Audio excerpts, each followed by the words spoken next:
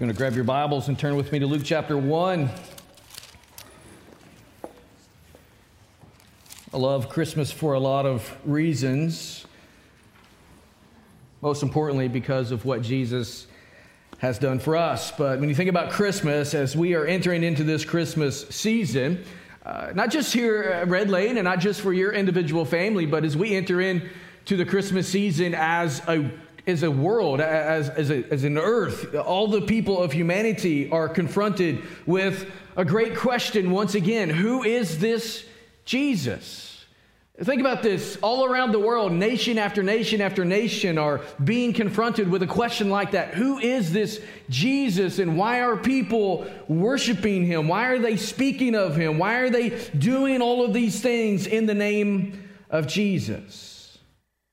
As you know, Christmas, it's the celebration of the birth of the Lord Jesus Christ.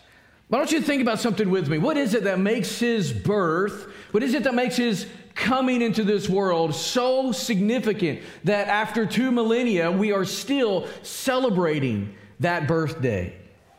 I don't know of any other person in all of history who's celebrated like Jesus is. You take these two questions here, who is Jesus and why are we continuing to celebrate him after 2,000 years? And these are the two great questions of history.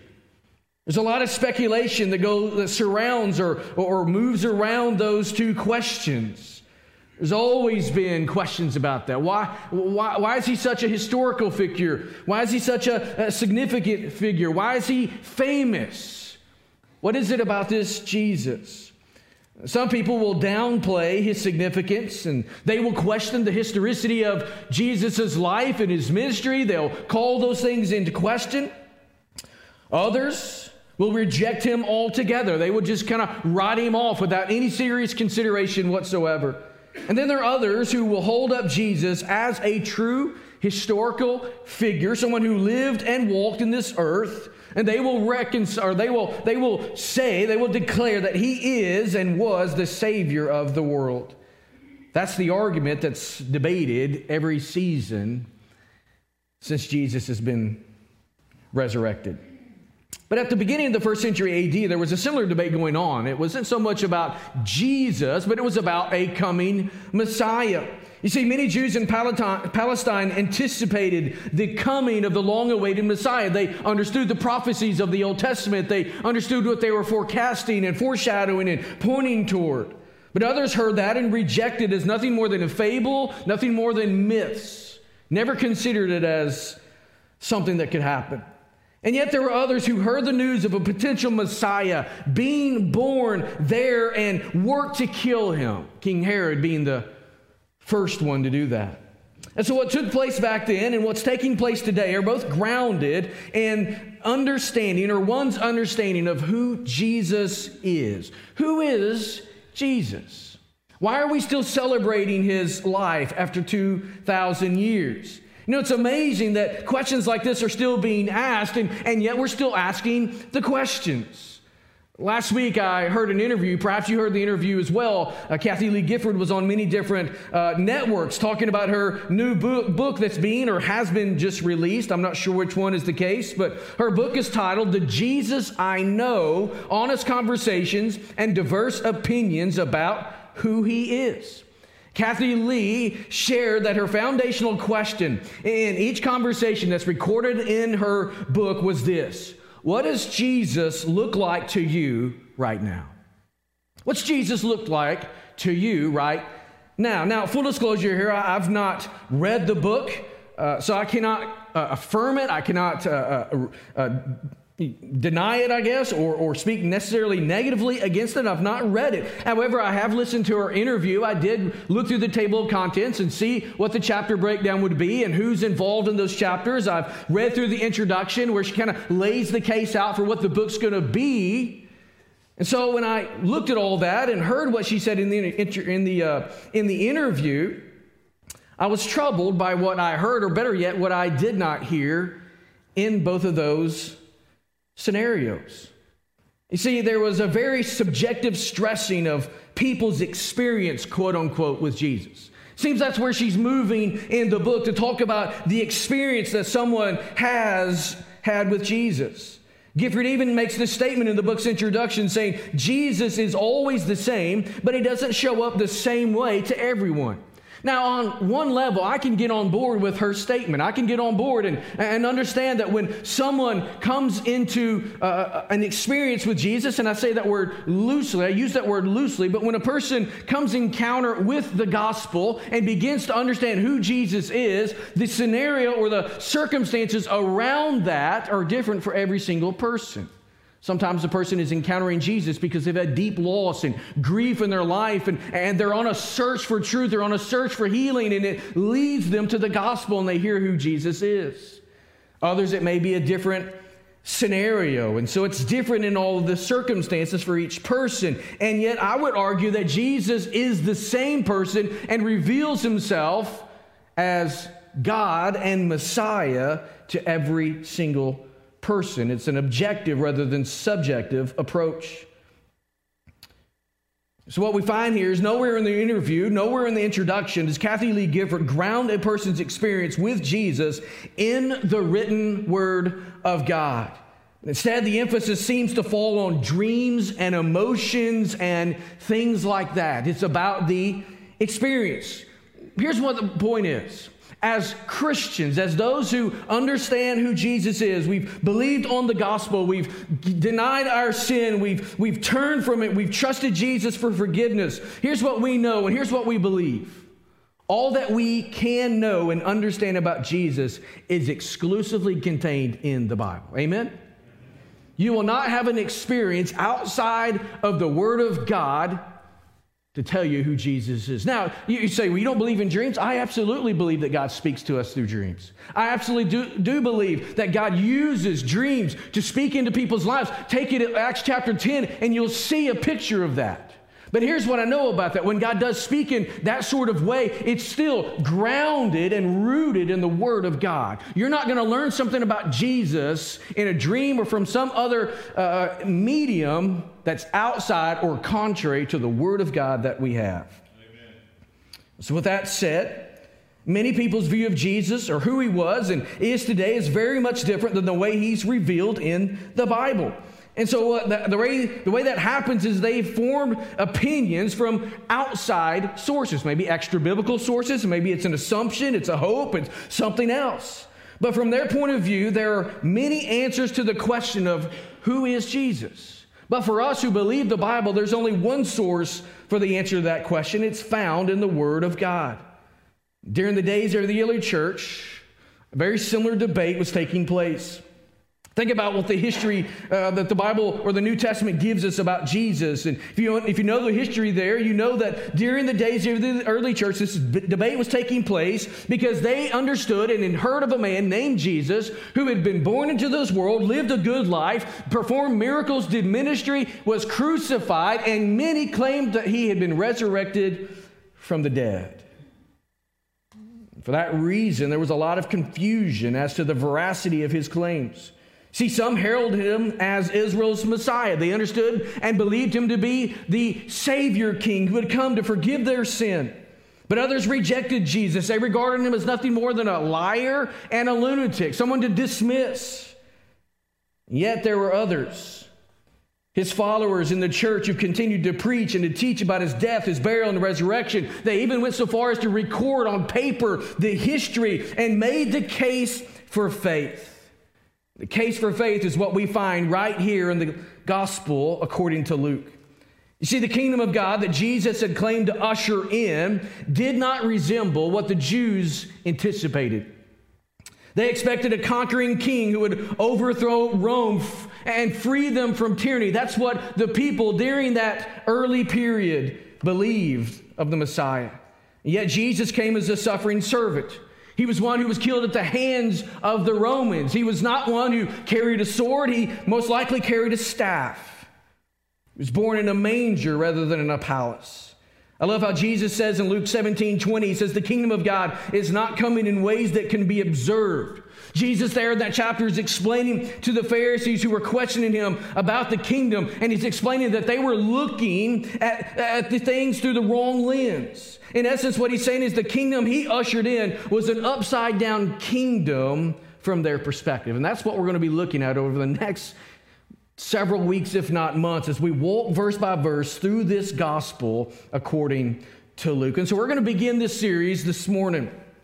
And as we get started here in Luke, I believe it's important that we know a few things about the author. We need to know a few things about his work, this gospel that we have before us. First of all, I just want you to know right off the bat that the Gospel of Luke was written by Luke. You're not going to see his name in the Gospel itself. It's not going to see him self-identifying that he's writing this. But by AD 200, the early church had firmly established the understanding that Luke was the author of Luke, but not just Luke, the author of Acts. It's a two-part deal. No one questioned that. Luke was a well-educated and cultured Gentile believer. He served alongside the Apostle Paul during his missionary journeys. He stood by Paul's side during those times in prison. He was a physician, and very likely he could be identified in 2 Corinthians chapter 8, verse 18, as that person who's spoken of as a strong preacher. He wrote his 2-volume set, Luke and Acts, to provide Theophilus with a thorough record of the life and the ministry of Jesus Christ. And think about this, and how it brought to fruition the kingdom of God. All the things leading up to it in the Old Testament find their culmination in Jesus and then are birthed out through the church. The Gospel of Luke belongs to what we would call the Synoptic Gospels. Matthew, Mark, and Luke are what we refer to as the Synoptic Gospels. You say, what does the word synoptic mean? Well, if you look at that word, you break it into two parts. You obviously have optic. And so these three men writing these Gospels see together. Sin, S-Y-N, in that word is the Greek word for together. And so these men are looking at the life and ministry of Jesus through very similar lenses, yet they are telling different stories. Some will share a story that the other Gospels don't have, but by and large, they are very similar in their nature and composition. As we think about Luke's Gospel, it's unique in two ways. First, it's the longest Gospel. It's about 100 verses longer than the Gospel according to Matthew. And then second, it's the only Gospel with a sequel. Again, Luke Acts is a 2-part volume. Acts illustrates how the life and the ministry of Jesus was lived out through the believers in the church. And so together, these two books explain, think about this, how Jew and Gentile could end up as equals in a community that was planted by God for the nation of Israel. How is it that you and I, Gentile believers, in a continent across the ocean from where all of this took place, how can we be on equal ground with the Jews who are God's chosen people? That's what Luke describes through his gospel and then fleshes it out in the book of Acts as he talks about the ministry, the gospel ministry there in the early church. And so he begins by explaining his purpose in writing out the events surrounding the life and the ministry of Jesus Christ. That's what we find in Luke. He wrote to Theophilus and to others, those of us here today, so that we would know the truth. And there's something we need to know today, and that is the truth of the Word of God. Look with me in Luke chapter 1. And this morning, we're going to go real far. We're going to go to verse 4. I've already mapped out the first 4 chapters of where we're going to be, and so it'll be like midway through March, and we'll finally get through chapter 4. So we're going to be in Luke a while. Just buckle up. It's going to be a good ride. Verse 1. Luke says, inasmuch as many have undertaken to compile a narrative of the things that have been accomplished among us, just as those who from the beginning were eyewitnesses and ministers of the word have delivered them to us, it seemed good to me also, having followed all things closely for some time past, to write an orderly account for you, most excellent Theophilus, that you may have certainty concerning the things that you have been taught. There's a word that's been thrown around with more and more use, I guess, over the last couple years, maybe the last 5 years, that has become one of those names that we probably never paid attention before, though it existed, but now it's in great use. In fact, it's on all of our radars, and you're probably wondering what that word is, and so I'm going to give it to you. It's misinformation. You ever heard that term, misinformation? Absolutely you have over the last 5 years, because many networks, many newspapers, magazines, all kinds of talking heads in the media use this word constantly. So it's become quite prominent. Misinformation, by definition, is, and I quote, false or inaccurate information, especially that which is deliberately intended to deceive. And so we do hear this term used in the media quite often. And many times it's used, most of the time it's used to make the claim a person or another entity is attempting to change the narrative on an issue. And so they'll just simply say, well, that's misinformation. And so they kind of dismiss the person, and basically it's an accusatory type of statement or type of word to get that person discredited. Misinformation, though, it may be new to us in our use, but it's not a new concept. We go all the way back to Eden, and you'll see misinformation right there. Think about what happened there in Eden. The serpent comes up to Eve and says, did God really say? It's misinformation. It's interjected in an attempt to dissuade and to disrupt. So the person here spreading misinformation is working to influence what and how a person believes, which in turn is going to influence how he or she will behave. But the constant variable in the whole equation is belief. It's all about belief. No one can live without belief of some sort. So consequently, there are no unbelievers in the world. Rather, they're just people who have different beliefs about the same issue. Such a world, certainty then becomes a rare and precious thing because you're not sure which is true and which is not true. What is true information? What is misinformation? But after all, when we think about this, truth by definition is exclusive. There can only be one truth. You're sitting in a pew, and in a couple months, that pew will be replaced with a chair. But if some person comes in here and says, I absolutely believe this chair is going to hold me up today, or this pew is going to hold me up today. It may be 40 years old, but I believe this chair will hold me up. Another person comes into this room and says, I don't believe that chair is going to hold you up today. That pew's too old. You're going to fall through. Which is true? Only one. How do you know? You test it, right? You guys have not fallen through the pews this morning yet, right? Give you time. There can only be one truth. So it is to this end that we find Luke dispelling any and all misinformation. What he's doing here is he's bringing clarity to the truth about Jesus, the truth about the gospel message. See, Luke wanted Theophilus to be certain. He wanted Theophilus to be certain that he knew the truth as he added his gospel account to the record. And so from these verses that we've read this morning, I want to share with you 4 truths that we discover about our Christian faith. And the first one is this. The Christian faith, our faith, is an accomplished faith. It is an accomplished faith. Look again at verse 1. He says, inasmuch as many have undertaken to compile a narrative of the things that have been accomplished among us.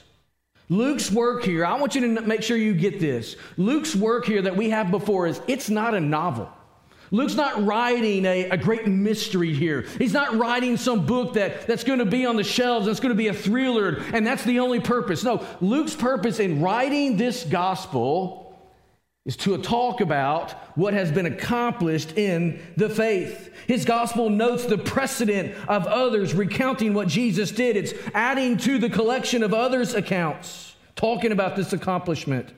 See, many have recorded and described the life and the ministry of Jesus. Those other accounts that Paul or Luke here is referring to are written accounts. See, this is a synoptic gospel, and so many of us, me included, believe that Mark wrote his gospel first.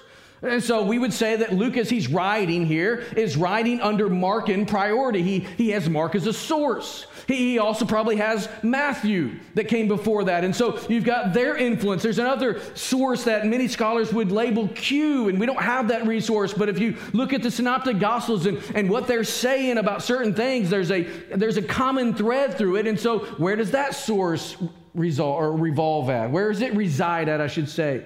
It's the letter Q. He's also doing interview. He's talking to people. There's all of this work going into it, but he's not negating the oral and written accounts of the life and ministry of the Lord Jesus.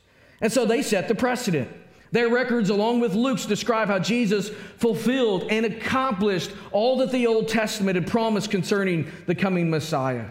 There were only there are nearly 300 references to the coming Messiah in the Old Testament. And here's what we know about Jesus. He fulfilled every single one of them. That's why it's an accomplished faith.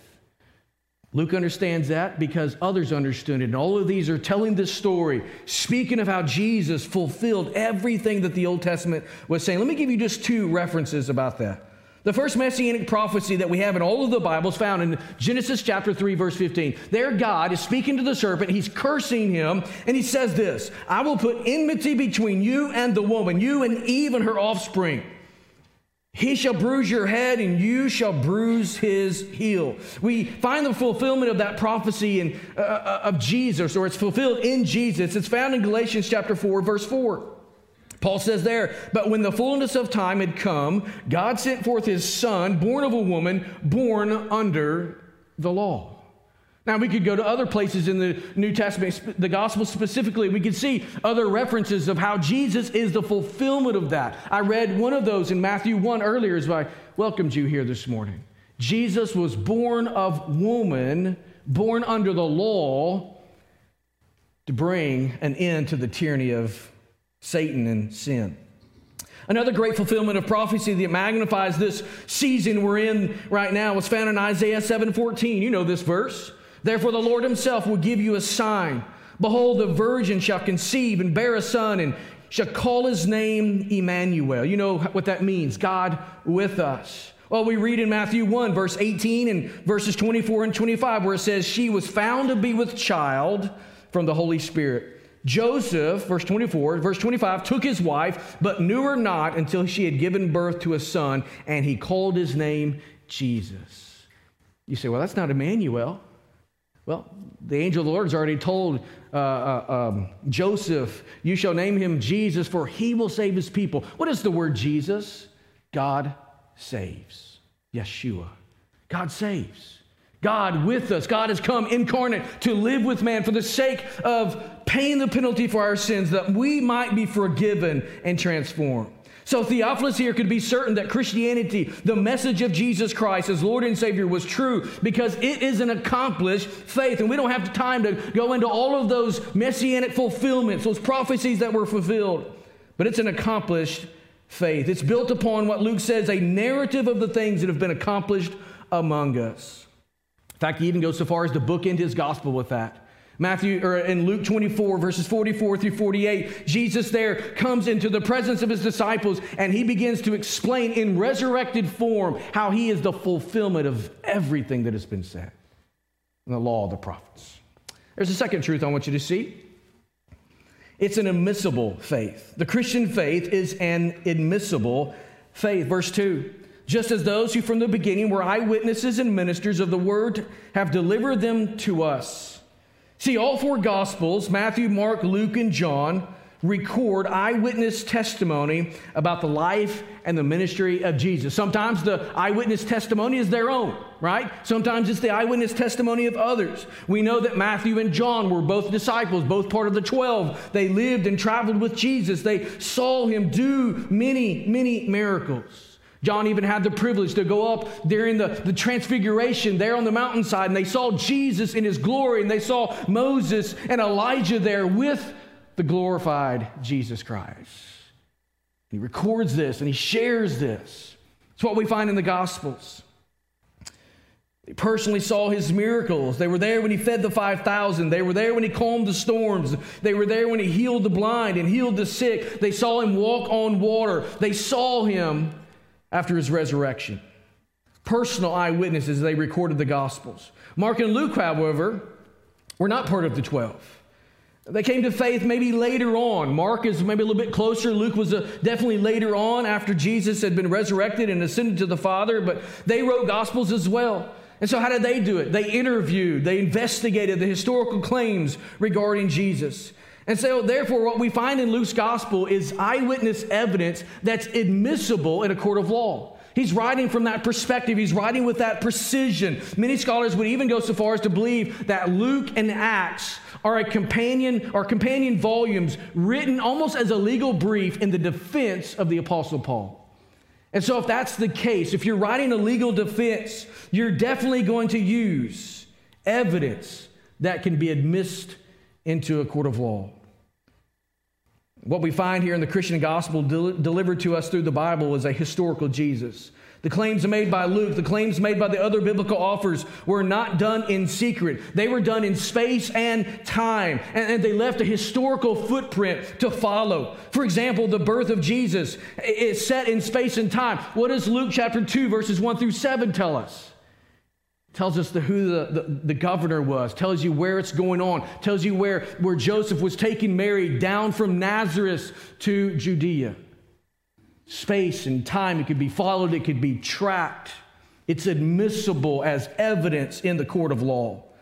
So we can and we should know the truth because the Christian faith is an admissible faith. Thirdly, Christian faith is an authenticated faith. I want you to see at verse 3 what it says. Luke says, "It seemed good to me also, having followed all things closely for some time past, to write an orderly account for you, most excellent Theophilus." What we have here before us is investigative journalism par excellence. Luke is doing his due diligence. It says here that he followed all things closely. You see, many, as I said, had written or taught on the life and the ministry of Jesus. And based on what Luke has said here in his own words, we can believe that he fully investigated all of the claims. He's retaining what is true, what's been validated, what has passed the standard of scrutiny, and he's rejected everything else. And so what's left is what's true. What's left is what is right. What is left is what is authenticated. Luke set out to write, as he says, an accurate and an orderly account. The language used conveys the idea of a step-by-step cataloging. He's a very analytic type of personality. He's looking at it. He's writing. He's recording step-by-step, cataloging all of this. This journalistic approach, coupled with the fact that at the time of his writing, many eyewitnesses were still alive, means that what we have before us is trustworthy. It's true. Luke was a systematic historian whose work was never questioned during the days of the early church. In fact, it was fully embraced as being a true accounting of the historical life and ministry of Jesus. You say, how do you know that? Well, you look at church history. And what you don't see is credible people, for that matter. I couldn't find anybody who dismissed Luke's gospel as not being an accurate account.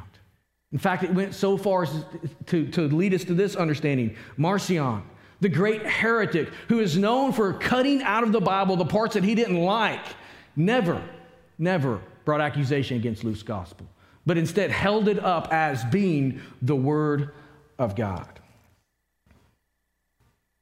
So we can and we should know the truth because the Christian faith is an authenticated faith. But that's not true of many, if not all, other religions. Do you know there are aspects of other religions that cannot be substantiated? I learned this week. Didn't know this before this week. But in the Quran, there are claims that Muhammad went and visited Jerusalem. I'll be with some of our folks in a little over a month and a half or so. We're going to get on a plane out of Dulles. We're going to fly to Israel. We're going to spend 10 days over there. It's going to be a glorious trip. So we'll be in Jerusalem. I'll get to see these things. But the Quran makes the claims that Muhammad went into Jerusalem, and therefore, because he went there and something happened, I guess, in a major way, that is a holy city. There's dispute over where the Dome of the Rock is, where the Jews say, no, this is where the temple was. The Muslims say, no, this is where Muhammad did something special. And yet there's nothing in history that tells us definitively that Muhammad ever visited Jerusalem. Interesting. Never knew that till this week. Another thing that I have known for a while, if you think of just Mormonism, Joseph Smith claims to have been visited by the angel named Moroni, who called him to restore God's church here on earth. And that happened, and then 4 years later came back and helped him uncover some golden plates, helped him interpret those golden plates, which became what they have in the Book of Mormon. And yet history offers no record of any of those claims. What do you mean by that? They're not in the museum. How do you lose golden plates? I'm not disparaging him. I'm not trying to be hypercritical or mean-spirited at all. But if you have golden plates that give you Scripture, how are those lost in such a short amount of time? It's only been a few hundred years. History doesn't back up, doesn't authenticate the claims made by these particular spiritual religious leaders in history. But what we have in the gospel, what we have in the Word of God, is a faith that is authenticated. It is true. Number 4, a fourth truth, and I got a couple minutes here. The Christian faith is an assuring faith. Look at verse 4. He says that you may have certainty concerning the things you've been taught. The purpose of Luke's gospel here is to bring certainty to his readers concerning their understanding of the life and ministry of Jesus. He wants there to be no ambiguity, no room for of questioning or suspicion or just not sure of what has taken place. Luke wishes for Theophilus and any others who have questions to be certain of what they know of what they've heard, certain of the truth. So this verse here informs us that Theophilus knew something about Jesus. Now, we don't know anything else about Theophilus other than what Luke gives us in Luke and in Acts. Most likely, he was probably some sort of Roman figure. His name is a Roman, or it's a Greek name. He is some sort of figure. I tend to believe that Theophilus was a believer, that he was a young Christian, that he had come to faith in Jesus Christ. Perhaps, as some would believe, that Theophilus is someone who is seeking, he's wanting to know the truth, and Luke, he knows something about Jesus, but he's not fully embraced Jesus, so Luke is writing to that end. I don't know, but I tend to believe he is a believer. And I believe Luke here is writing to solidify, to firm up his faith, to establish him, if you will, in the gospel.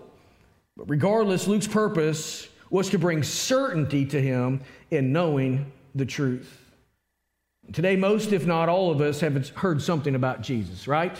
If you have walked in this morning and you know nothing about Jesus, at least you just sat underneath my teaching for the last 20 minutes. You've been participating in songs that sang about Jesus for the last 30 minutes before that. So you have 50 minutes of sitting under some sort of umbrella that informs you about the life and ministry of Jesus. But most of us have heard something about Jesus.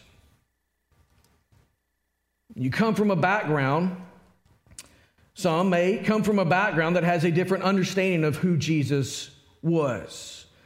Some people they're coming from a background of other religious activity. I mentioned Mormonism. Their understanding of who Jesus is not our understanding of who Jesus is. You just need to know that.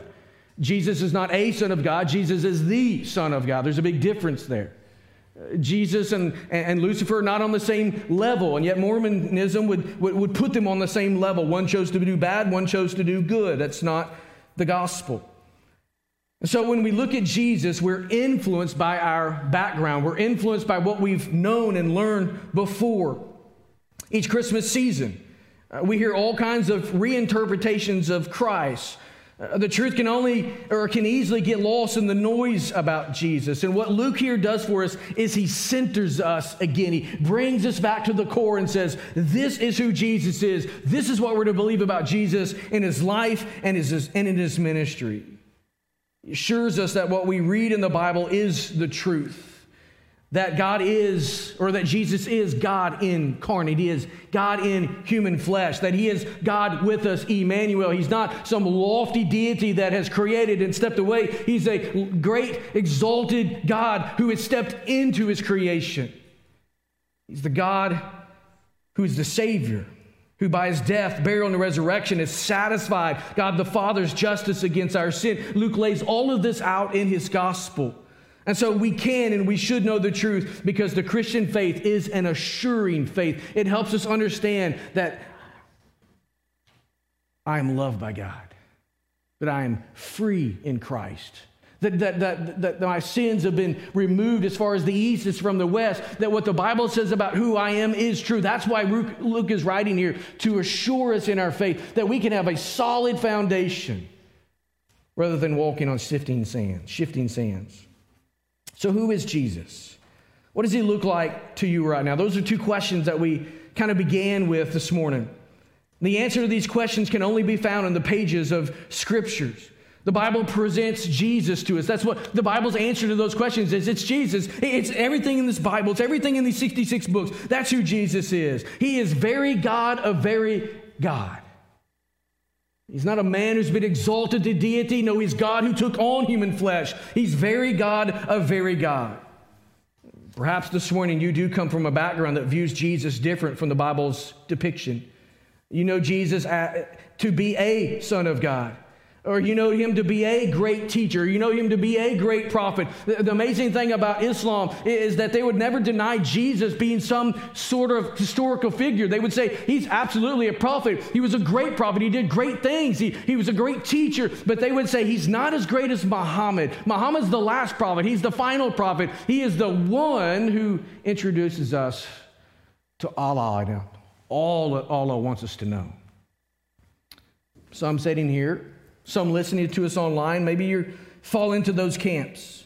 You know that Jesus claimed to be the Messiah, but you've never believed him to be the Messiah.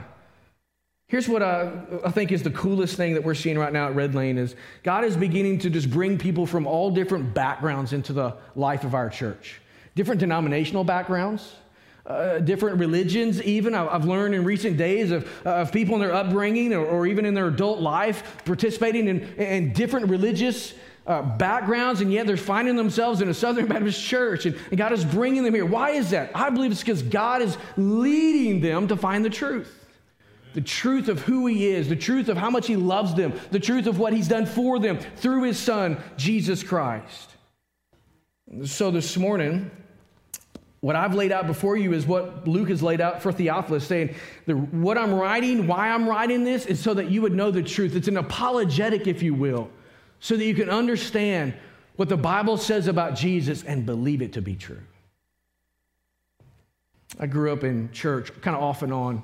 If you've been around a while, you've heard my testimony numerous times, but I would say that I've always believed the Bible, right? I can't imagine, or I can't remember, I should say, a time in my life where I just said, man, I don't think that Bible's true. I just grew up in that. I've just believed it. Even long before I was a Christian, I believed the Bible. I believed in that this is God's word. It was my upbringing, but there had to come to a place in my life where it was more than just a cognitive thought, more than just my upbringing. I had to come to a point when I said, this is more than just a historical document that I say I believe. It has to be a document that's living, that changes me. And in April of 1997, as a freshman in college, I took that heritage that I had, that spiritual upbringing that I had, and it was a good thing. It got me on the launching pad. But finally, the gospel became clear to me. And it was no more just head knowledge, it became heart knowledge for me. The truth became personal. 1 John chapter 5, verse 12 says this: he who has the Son, S-O-N, has life. Who's he speaking of? Jesus. He who has the Son of God has life. He who does not have the Son does not have life. You see, before that day, I had religion, and a good religion too. I was one of the most religious people I knew. I had 2 quiet times a day. I was a Sunday school teacher. As a freshman in college, I taught 7th grade boys. I'd have been a leader in my student ministry in high school. I was doing every single thing you could possibly do to look like a good Southern Baptist Christian. I looked the part, I played the part, and yet I was internally a mess. Why? Because though I knew the truth cerebrally, I did not know the truth in my heart. It had to change me. This morning, some of you may be sitting here, and that's where you're at. You need to come to Jesus. Say, Lord Jesus, I'm a sinner, I'm religious, I've tried, or whatever your background is, it's never worked. I need you. I want to know you. You are the truth. I need you to change my life. Some of you this morning, you're Christians, but you haven't been walking according to the truth. Thursday night, our staff and our spouses were at a Southern Baptist Conservatives of Virginia, our state convention's Christmas banquet. Steve put that on for us. He does it every year. It's an awesome event. And one of our pastors in our state convention was the speaker there, and he made a statement just challenging us, encouraging us. And he says, you guys know the truth. You got to live it. Go live what you preach. Go do what you know. For some of us as Christians, man, that's sometimes not the case. So today, Luke would say, man, know the truth. And I would add to that, let's live the truth.